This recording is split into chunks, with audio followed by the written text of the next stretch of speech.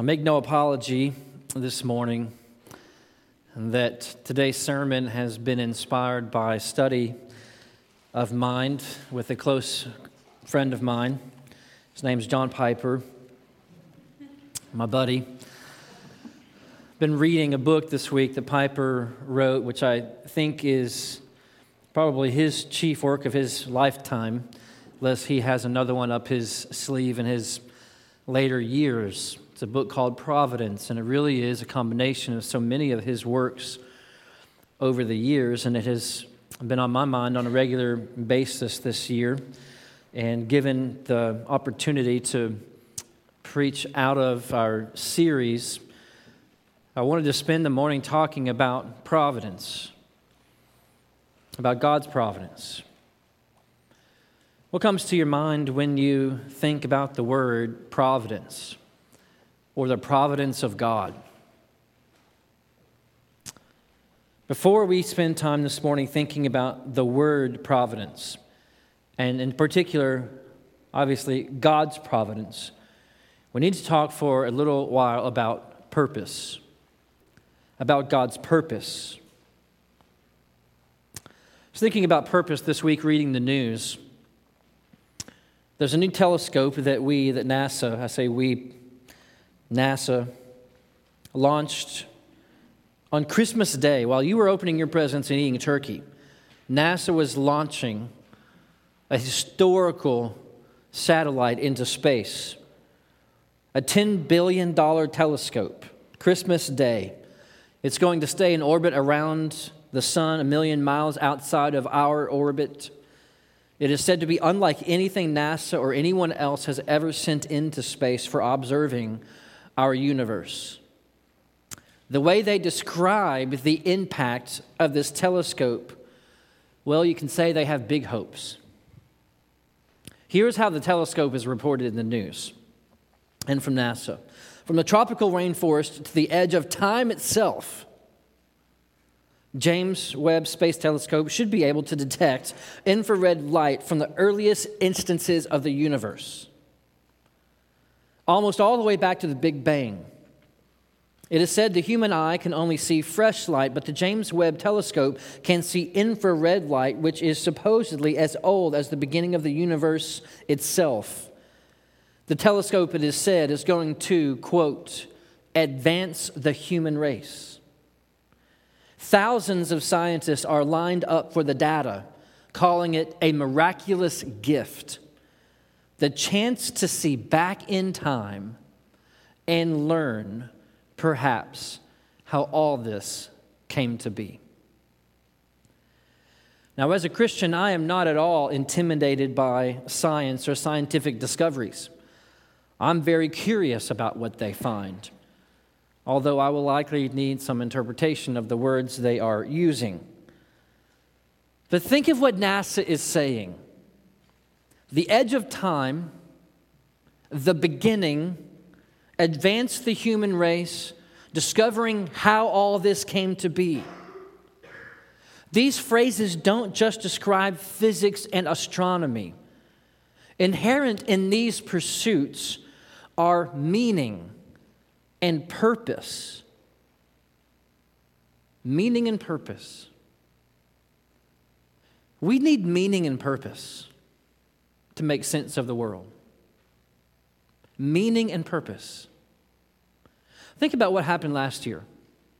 Not just in your life, just think of some major headlines. I was doing this myself December 31st. Think about some of the major headlines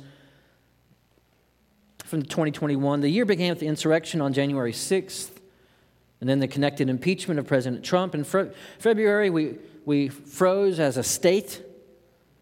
Kyle Rittenhouse, George Floyd, America's departure from Afghanistan, vaccines, Delta, Omicron, Russia and the Ukraine, Waukesha, Wisconsin, wildfires, snowstorms, tornadoes. I mean, these are just a few headlines from our nation last year. And could I not go on about our own lives? Deaths, miscarriages, sicknesses, jobs lost, division, weakness, trials, and temptation. As I thought about this telescope launching out a million miles from our planet to look 400 million miles out into the universe, and hear how they talked about it, I just was wondering, are there any answers out there in the 13 billion year old infrared light waves that can make sense of my life and of our world? Is there a newspaper headline, 13 billion years old, out there in the infrared light that can make sense of what's going on in the world? What is this for? Why are we here? What does it mean to even exist? What are we doing? The earth is spinning. It's in orbit around the earth at 67,000 miles an hour. While we are in this service today, unless we get out early, and I do not intend to do that, we will have gone 100,000 miles in orbit. Think about that as a creature, just where we are and who we are and what we're doing and how we got here. And some of us are just entertained enough in the world that we haven't asked a deep question about existence in a while, if at all. I think this could be one of the greatest defenses that we could offer to God, to never question our own existence, to never question our own purpose. Just accept that we exist. Here we are. What's life about? I don't know. We're just here. Who are we? What are we here for? What is this all made for? What's the purpose? We would do very well to get a pen and some paper. Ask ourselves some deep questions about the meaning of the world and the universe. Maybe stare out into the sky for a while and think about how far away everything is. Maybe look at the beauty of creation for a minute and just think, could this be accident? What's the purpose of flowers and bugs and creeks and snow and storms and color and sounds and smells? And I don't think it's an oversimplification to say there are only one of two answers. There is a very, very great universal purpose, or there really is no purpose. There's a point to our universe, or it is, at the very best, semi-ordered, meaningless. Which is it? Here is something that concerns me about Christians in today's age. I know a temptation in my own life. Christians are supposed to be the people on the earth with the greatest sense of purpose and value and beauty and wonder, yet sometimes we live like we are nothing but a bunch of cells and neurons and flesh, and we live for only a little physical entertainment or some adrenaline stimulation, a chemical reaction. That is, we live just like we accuse atheists of believing. Purposelessness, no meaning. But church friends, there is a great, unimaginably high purpose to our existence. The purpose for which everything exists. The purpose for existence, the purpose for flesh and blood and bones and atoms and neurons and electricity and gravity and magnetism and everything. The purpose for everything that exists. I mean, what a bold claim. I mean, who would even say such a thing about everything? But this is what we believe about God and about His Word and about the gospel.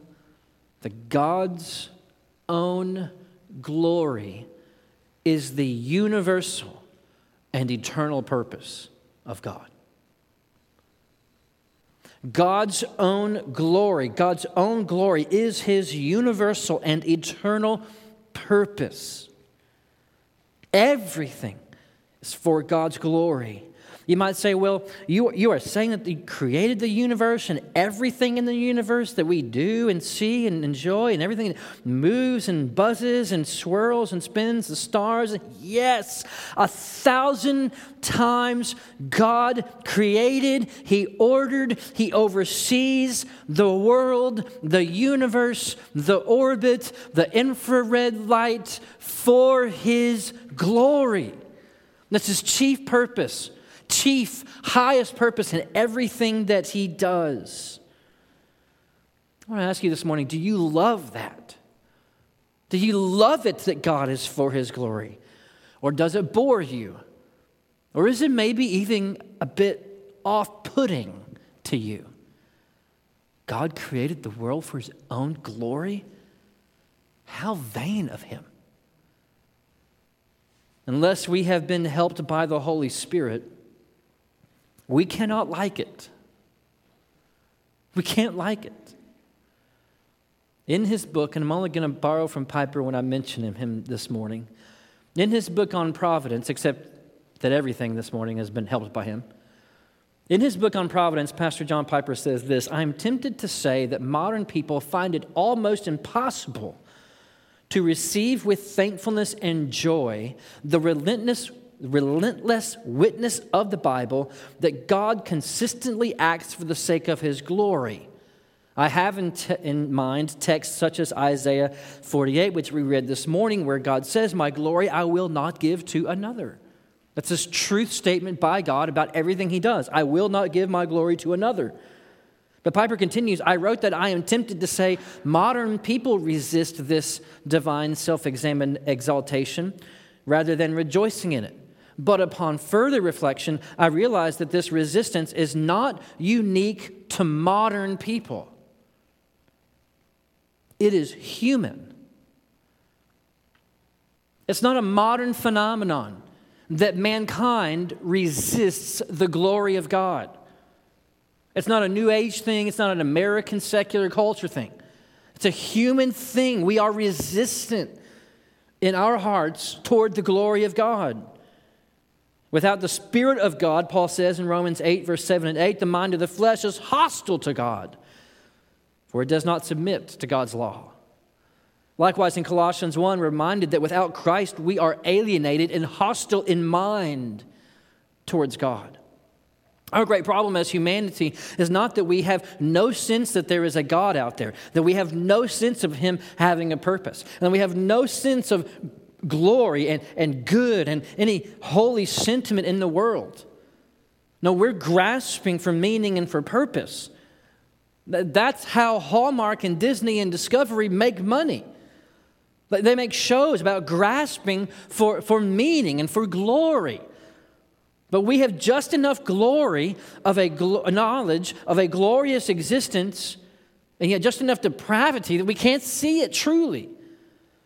Romans chapter 1, verse 19 says, "For what we cannot know about God, what can be known about God is plain to them, to all, because God has shown it to them. For His invisible attributes, namely His eternal power and divine nature, have been clearly perceived ever since the creation of the world and the things that have been made, so that they are without excuse." We know. We know that God is out there. We know that God exists and that He is in supreme command, but we just don't like God's purpose. God just seems so God-centered. To us in our fallen state, God seems like another Instagram celebrity showing off to get more followers. But if we're going to make sense of the world, if the world's going to have any coherence about itself, if we're going to make sense of ourselves, it can only be in the context of the greatest purpose for the creation of the whole world, which is the glory of God. This is the testimony of the Bible on every single page, every chapter, every era of Old Testament history and New Testament history. Old Testament theology and prophecy, New Testament doctrine and prophecy. It all has God's glory written into it explicitly. We see it in passages like what we refer to as the doxology in Romans chapter 11, verse 33 to 36. Romans 11:33-36 says, "Oh, the depth of the riches and the wisdom and the knowledge of God." Paul recalling the ways of God's salvation.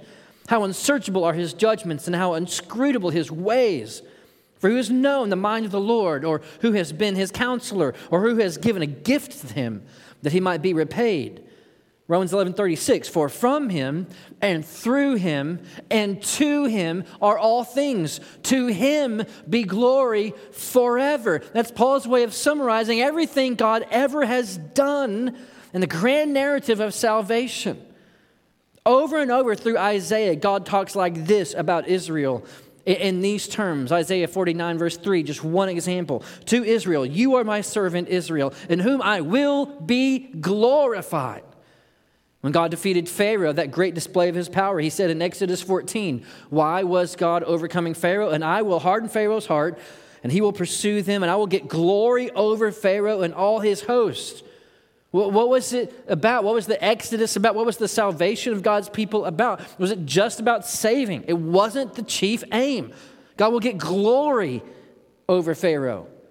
Even when Jesus went to the cross, and when he was just hours away from dying that painful, gruesome death on the cross in the place of sinners, how did Jesus begin his final prayer in John chapter 17? "Father, the hour has come. Glorify your Son, that the Son may glorify you." Jesus knew that even the cross was for the purpose of God's glorification. Psalm 19:1 helps us see that everything in creation, every picture the James Webb Telescope is going to take, is going to sing this song. "The heavens declare the glory of God, and the sky above proclaims his handiwork." You go to the darkest pit and the darkest hour of humanity, or the darkest impossible to reach crevices of the universe, and you will find God doing the same thing everywhere you find him doing anything. "I will not yield my glory to another." Paul says it like this when preaching against idolatry in 1 Corinthians 8:6. "Yet for us there is one God, the Father, from whom are all things, and for whom we exist." Have you settled in your heart that God's supreme affection is God's own glory? I do not want to caveat this to death this morning. Not with how I've even preached this before. Yeah, God's about his glory, but God is really for your joy. It is. We're to glorify God and enjoy him forever. Piper changes that catechism to say we glorify God by enjoying him forever. But here I think is a danger in Western Christianity today, in the Western culture. We are so in tune with our own joy and our own pleasure that we hear the Bible say God does everything for his own glory, and it can seem offensive to us. Wait a minute. What about my joy? What about my experience? Has God forgotten about my experience? And God's glory is first an affront to our plans at the lake and our purchases and our saving and our Christmas and all the things we love. It's an affront to those things. And if we hear things like, "Oh, well, God is glorified when we enjoy him," it's very sneaky, but it's very possible that our sinful hearts say, "Oh, I knew it. I knew God had my joy at the center of his plan." And just like that, we switch so fast from God's glory being the purpose to my joy being his singular purpose. And instead of marrying our joy and His glory, instead of binding our joy to His glory together, we so easily go, phew, close one. It almost seemed like everything is for God's glory. Glad to know it's really for my joy. And just like that, we love our own joy more than God's glory, which means we will miss both God's glory and our true joy. When we do this, when we make this trade, our own joy instead of God's glory as chief in our own hearts, we do exactly what Paul says every other depraved sinner in the world ever has done.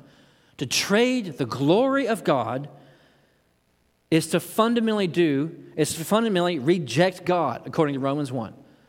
Paul says in Romans chapter 1, verse 22 and 23, claiming to be wise, they, the world, became fools and exchanged the glory of the immortal God for images resembling mortal man and birds and animals and creeping things.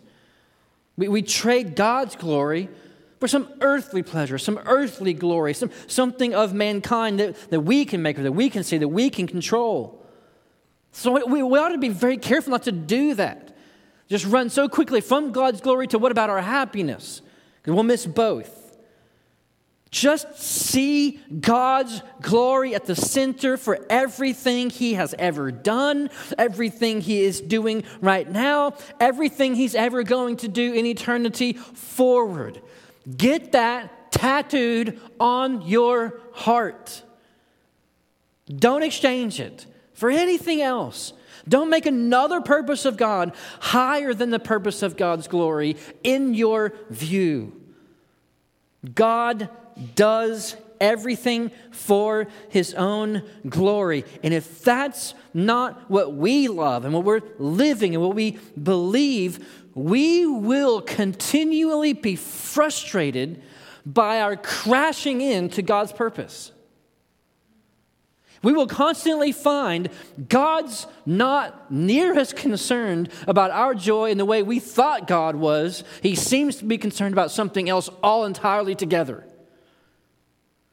But when you have God's glory, His own glory, as the chief purpose in His mind and in His will, you begin to make sense of everything underneath that. Every little purpose. Every other purpose, every daily purpose, every occurrence, every instance, every circumstance, you can make sense of it. That's the purpose of God. Providence is God seeing to His purpose. Providence is God seeing to His purpose. Let me read a little section from Piper's book, which I think is worth the money that it costs to buy the book, especially given that it's free as a PDF online. The building blocks of providence. The word providence is built from the word provide, which has two parts. Pro, Latin for forward or on behalf of, and vide, Latin to see. So that you might think the word provide would mean to see forward or foresee, but it doesn't. It means to supply what is needed, to give sustenance or support. So in reference to God, the noun providence has come to mean the act of God purposefully providing for or sustaining and governing the world. We have an English idiom that goes like this. So helpful. I'll see to it. You ever tell someone like that? Or talk to someone like that? I'll see to it. Like all idioms, it means more than the words taken individually they seem to signify. I'll see to in English means I'll take care of it, which is itself an idiom. I'll provide for that. I'll see or make sure that it happens. So it could be that putting the Latin vide, see, together with the Latin pro, to or toward, produced see to and came to mean more than just foresee, but to mean see to it in the sense of take care of it or see that it happens. That would be what we mean by God's providence. He sees to it that things happen in a certain way. Providence. God seeing to it that things happen in a certain way. You can see God state it about himself in Isaiah 46, verse 8 through 11. Remember this and stand firm. Recall to mind, ye transgressors. Remember the former things of old. For I am God, and there is no other. I am God, there is none like me, declaring the end from the beginning, and from ancient times things not yet done, saying, my counsel shall stand, and I will accomplish all my purpose. Calling a bird of prey from the east, the man of my counsel from a far country. I have spoken, I will bring it to pass. I have purposed, and I will do it. What God purposes, he then sees to. His purpose is his glory. His providence on the earth is him seeing to his own glory. Listen, in one sense, we may never know what God is doing in the world. I don't know how many times in the 15 years of full-time ministry someone has come to me in counseling or lunch. Why is this happening? Why is this happening? And I think it took me a while, but my answer finally began to be, first out of my mouth, I don't know. I don't know. I don't know why Omicron. I don't know why tornadoes in Kentucky. I don't know why this president or that president. I don't know why your loved one didn't make it. I don't know why you haven't been given what you asked for. I don't know why you're still single. I don't know why you don't have children. I don't know why this way and that way. I don't know why this pain or this sin is allowed or this temptation will not leave you alone. I don't know why. I don't know why about those things, what God is, his wisdom is for those things in that moment for your life. But we can always know what God is doing in everything he does in the world. God is providentially seeing to, that is, his own glory. You can always know that God is seeing to his own glory. So the more I go through ministry, the more I say first, I don't know, but then come back with, but somehow God must be for his own glory. Consider Joseph's life, the great-grandson of Abraham. God saw to his purposes through Joseph being thrown into a pit by his own brothers, sold as a slave, falsely accused, imprisoned, only to rise to power in Egypt, then in order to save his brothers from famine. When Joseph's brothers, who mistreated him, were eventually standing before him, revealed, after Jacob had died, they believed Joseph was about to exact his revenge on them and kill them using all of his Egyptian power and authority. But what did Joseph say to them in Genesis chapter 50? Verse 19, but Joseph said to them, do not fear, for am I in the place of God? Listen to Joseph's words. You threw me in a pit. You sold me into slavery. You told Dad that I was dead. But Joseph says, don't fear. Am I in the place of God? As for you, you meant evil against me, but God meant it for good, to bring it about that many people should be kept alive as they are today.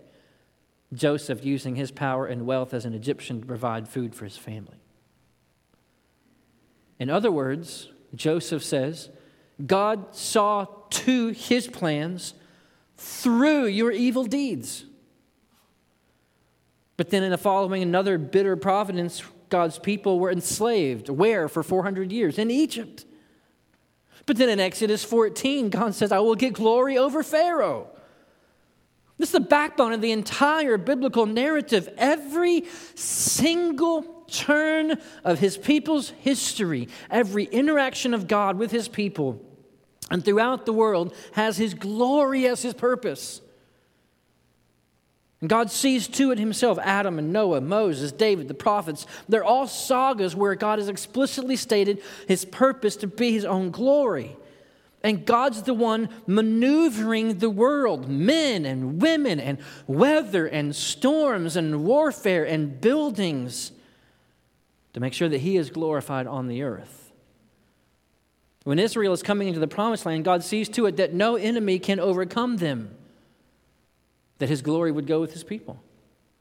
But when Israel begins to sin against God, God makes sure that they can't win a war with all of their men on the battlefield, so that he maintains glory among his people. When Israel is in a generational idolatry, God sees to it that Babylon comes, an entire nation comes. I love how Habakkuk talks about it. God says, I whistle for Babylon like a dog to come. God will not allow his name to be dishonored, for his glory to be thrown in the dirt when his people are in idolatry, forsaking him. But then at the end of the exile, when Israel is in exile and his plans for their discipline are done and fulfilled 70 years in, God sees to it that Cyrus frees them. God sees to it that Babylon just says, I'm done. And they just let go. God's purpose is accomplished through victory, through triumph, as well as defeat and loss. God's providence is through the calm, it's through the storm. God works as easily and as wisely in the dark as he does in the light. God perfectly sees to his glory through righteousness and through sin without discretion. Christians, we may never know why God is doing this certain part of our lives or why he is doing and ordering things this way, but we can also always know that our lives are part of God's grand providence for the purpose of his glory. I want us to consider, where is the central providential work of God towards his own glory? What is the central providential work, that one providential work of God towards his own glory? There is no greater display of God seeing to his own glory than God seeing to the crucifixion of Jesus Christ for the salvation of his people. Perhaps two of the most precious passages to me have God's providence and his purposes in mind. Acts 4 and Colossians chapter 2. Acts chapter 4, the disciples are in trouble. Their Lord has been crucified, risen, and ascended. They are left being pursued and thrown in prison for speaking about Jesus' name. They're told never to talk in his name anymore. But when they get together and pray in Acts 4, they recall God's sovereignty and his providence. They recall that when Jesus went to the cross, it was God seeing to it. In the midst of their own persecution, they remembered that it was God who saw to the cross. Look at Acts chapter 4, verse 23 to 28. When they heard it, when they told they were not to speak in his name any longer, they lifted their voices together to God and said, Sovereign Lord, who made the heavens and the earth and the sea and everything in them, who through the mouth of our father David, your servant, said by the Holy Spirit, why did the Gentiles rage and the peoples plot in vain? The kings of the earth set themselves, and the rulers were gathered together against the Lord and against his anointed. Recalling prophetically what they were witnessing in their time. Acts 4:27, they pray, for truly in this city there were gathered together against your holy servant Jesus, whom you anointed, both Herod and Pontius Pilate, along with the Gentiles and the peoples of Israel, to do whatever your hand and your plan had predestined to take place. This they used to pray for boldness to keep preaching the word.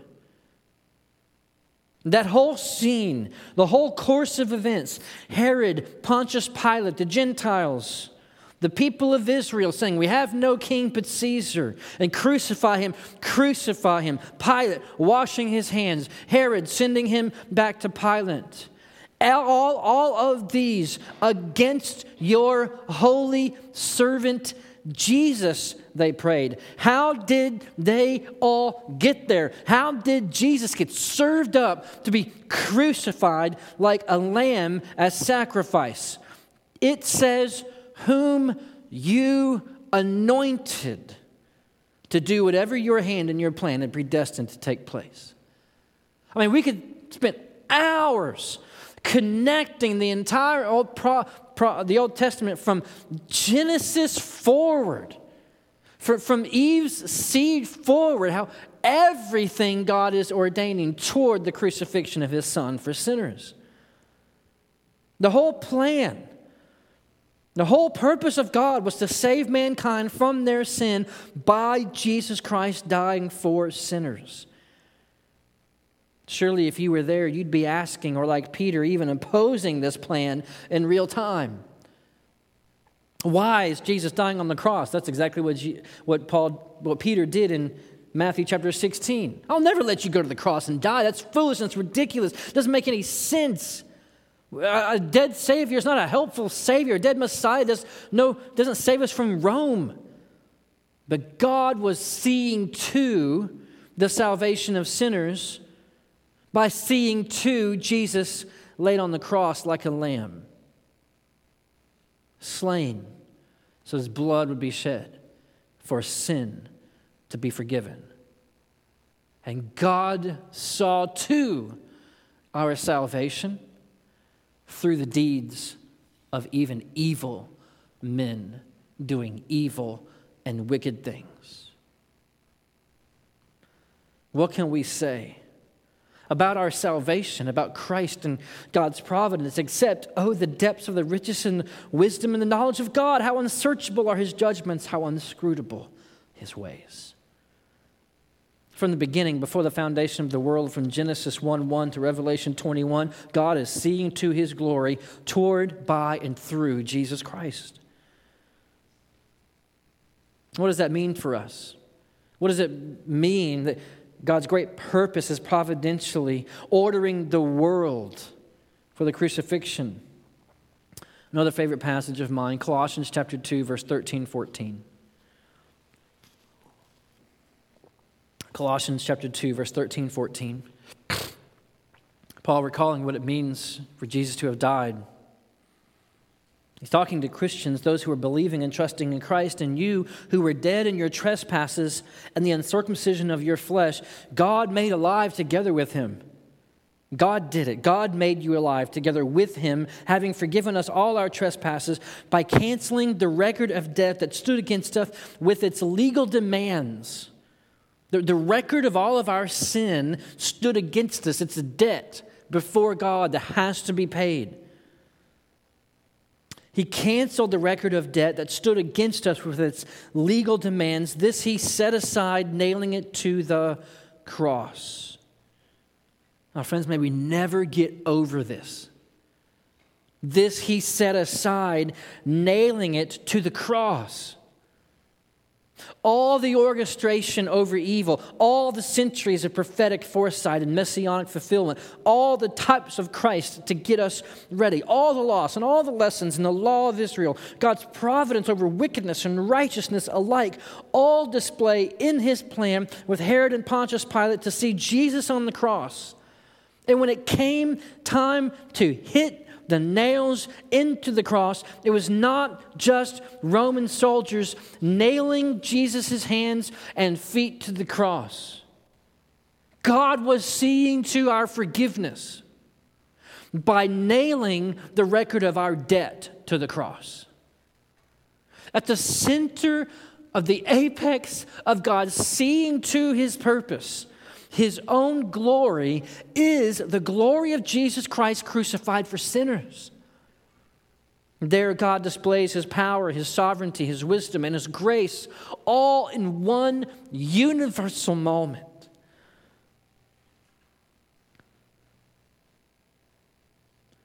Let me encourage you this morning to believe that God is seeing to his glory, and believe that it is good.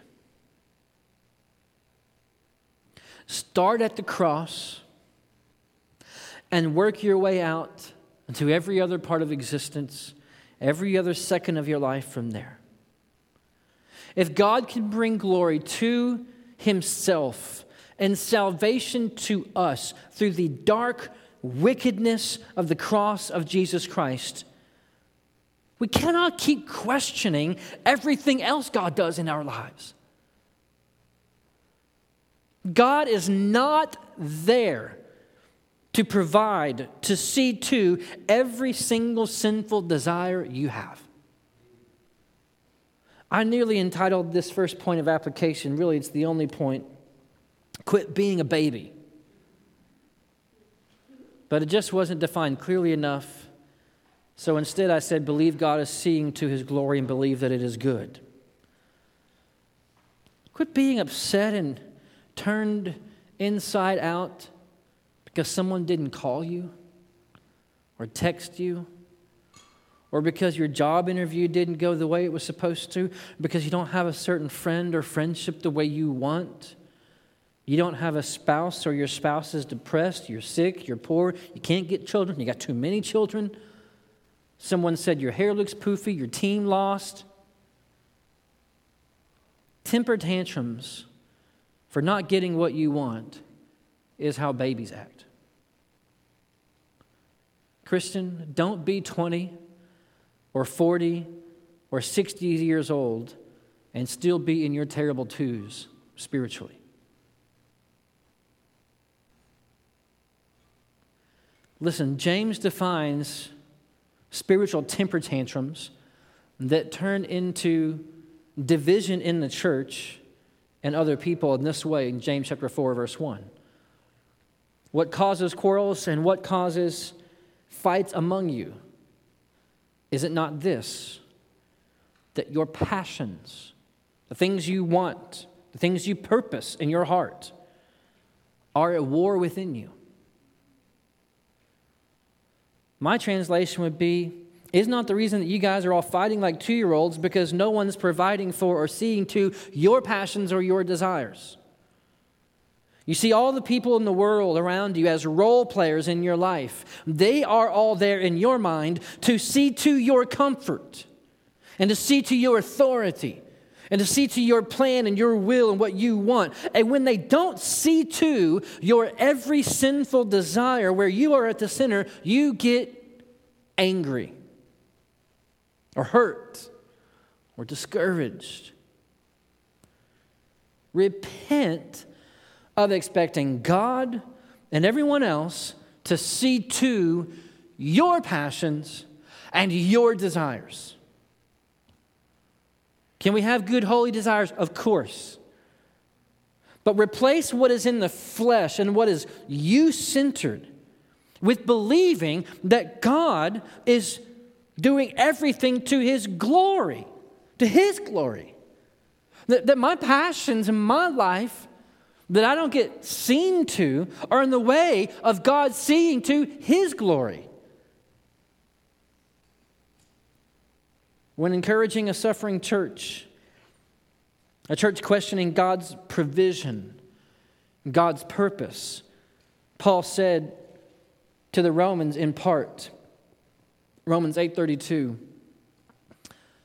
he who did not spare his own son, but gave him up for us all.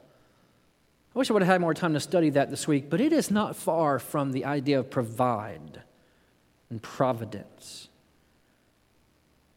He who did not spare his own son, but gave him up for us all, how will he not also with him graciously give us all things? God's providence never means for my glory and forget you. For my glory. I don't care about mankind. I don't care what happens to them. God's seeing to his glory and God's providence for his people first in Christ is one thing. And if God is going to make the forgiveness of your sin the crowning means of his own glorification, will God not see to his glory in all of his wisdom and all of his perfection and all of his timing and all of his power and all the other things in our life? Will he not? One of the things that I think is so helpful to me to learn over the years from this passage in Romans 8:32 that God's not, he's not holding his best behind his back. He's not going, well, I'll forgive your sin, but, when it comes to like happiness and joy and things going your way, I'm just going to play with you. I'm just going to treat you like a hamster in a cage, get a wheel, then I'm going to build another little cage over here. I'm going to put a tunnel so you think you're going somewhere, but you're just going into another cage. That's God's relationship with us. He gives us a little bit, but he's holding back. No.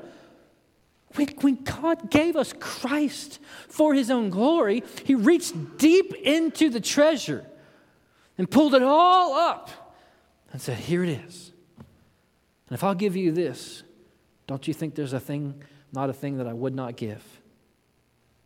Learn, practice, look for how God is seeing to his own glory every day in your life. Look for God's eternal purpose providentially worked out in temporal circumstances. Because that's what God's doing. That's what he's always doing. Look for God's eternal purpose providentially worked out in temporal circumstances. Because it's going to be tested and tried. Do you really believe that God does everything for his glory and that it is good and that even wicked, evil, troublesome things can be means of God's own glory? We test what God has done on the cross can actually work in all of our lives. Are you ready to comprehend God using one of the most beautiful and serene scenes known to man, a silent, snow-covered landscape, to be the means he uses to put out the fire that burned down your house? Or in the case of Colorado this week, over 1,000 houses. Coming to us this weekend are pictures of still smoldering piles of house frames and furniture blanketed in 10 inches of snow. The Wall Street Journal reported this week that Colorado just experienced the most destructive fire in history. 30,000 or more evacuated from their homes. 1,000 homes burned to the ground in seconds as hurricane-force winds blew across northwest Denver suburbs. Several reported that one moment the fire was way over there, the next moment their house is in ashes. Firefighters could not do anything but get people out and watch. And then strangely, Friday and going into the weekend, the snow came. The Wall Street Journal reported several inches of snow and temperatures in the single digits cast an eerie scene amid still smoldering remains of homes. Despite the shocking change in the weather, the smell of smoke still permeated empty streets blocked off by National Guard troops in Humvees. In fact, the cities that were probably crying out for help and for rain and for some precipitation got snow that came in such cold weather that residents who had been evacuated or those who had been on vacation were pleading with friends and neighbors to go back into the house and neighborhoods to shut off the water of homes that were still there to keep their houses from freezing and then flooding. One minute we're praying for God to send precipitation to put out the fires. Then God sends single-digit frozen precipitation, causing us to turn off our water in the fire zone. The New York Times reports the town of Superior said it was shutting off water in the fire zone on Saturday to prevent additional damage. I mean, just imagine the irony. The city is shutting off water in the fire zone. This is a disappointment on disappointment, said Allie Bodie, a nurse whose family fled its home and was packed into a house with relatives. On top of everything else, her husband tested positive for the coronavirus, and they were isolating in a hotel on Saturday. She said, "We just looked at each other in disbelief." Snow-covered, burned down homes, water turned off, got COVID. What a way to go into a new year. Christians, what is God doing? There is not a single wavelength of 13 billion-year-old light in the universe that can tell us the simple truth with the clarity of God's word. That he will not yield his glory to another. It's what he does. How to snow-covered, burned-down homes? I mean, if it just snowed a few days earlier, just a few days earlier, maybe, how does this glorify God? I don't know. I don't know every purpose God has for every instance in the world. But God uses all kinds of tragedy, all kinds of evil to bring about good. Good that we could never imagine. Even the good of the cross, the greatest thing God has ever done, came through the worst sin in the world. Christ's own crucifixion became our salvation. The cross of Jesus Christ, God seeing to our salvation, that's where we go to get our gut checked, to grow in faith that everything God is doing in the world, the most seemingly evil, the most seemingly God-uncaring events in the world, houses burning down, covered with snow, we may not know exactly right now, but we can know that everything God does is him seeing to his glory in the world. And we can glorify him because we have him no matter what we lose. God's purpose of his own glorification frees us to forsake self-preservation, self-provision, frees us to demand provision and seeing to everything we need from everyone else.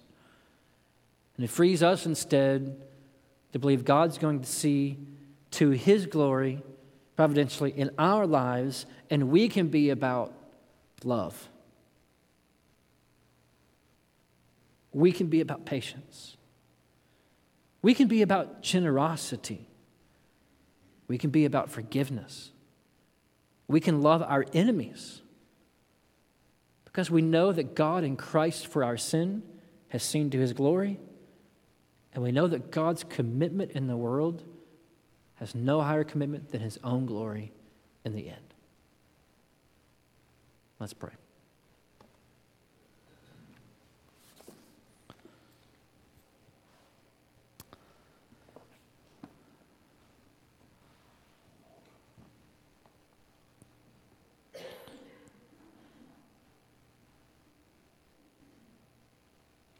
God, we pray and ask for your help.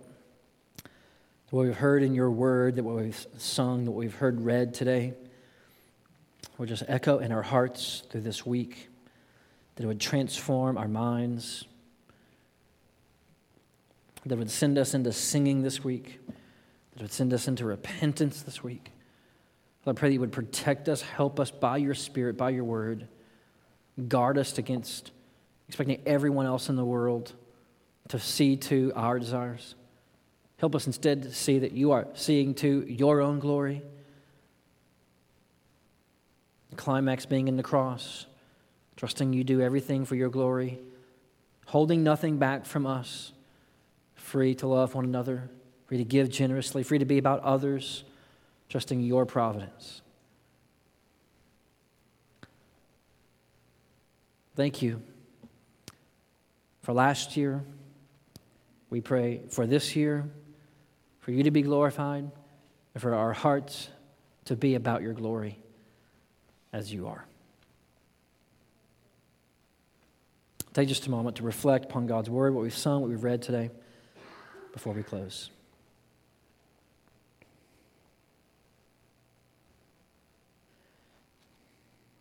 Father, thank you that your glory means our salvation. Thank you that you seeking your own glory is you displaying your grace and mercy to sinners like us. We give you praise. We exalt you. We glorify your name. In Jesus' name, amen.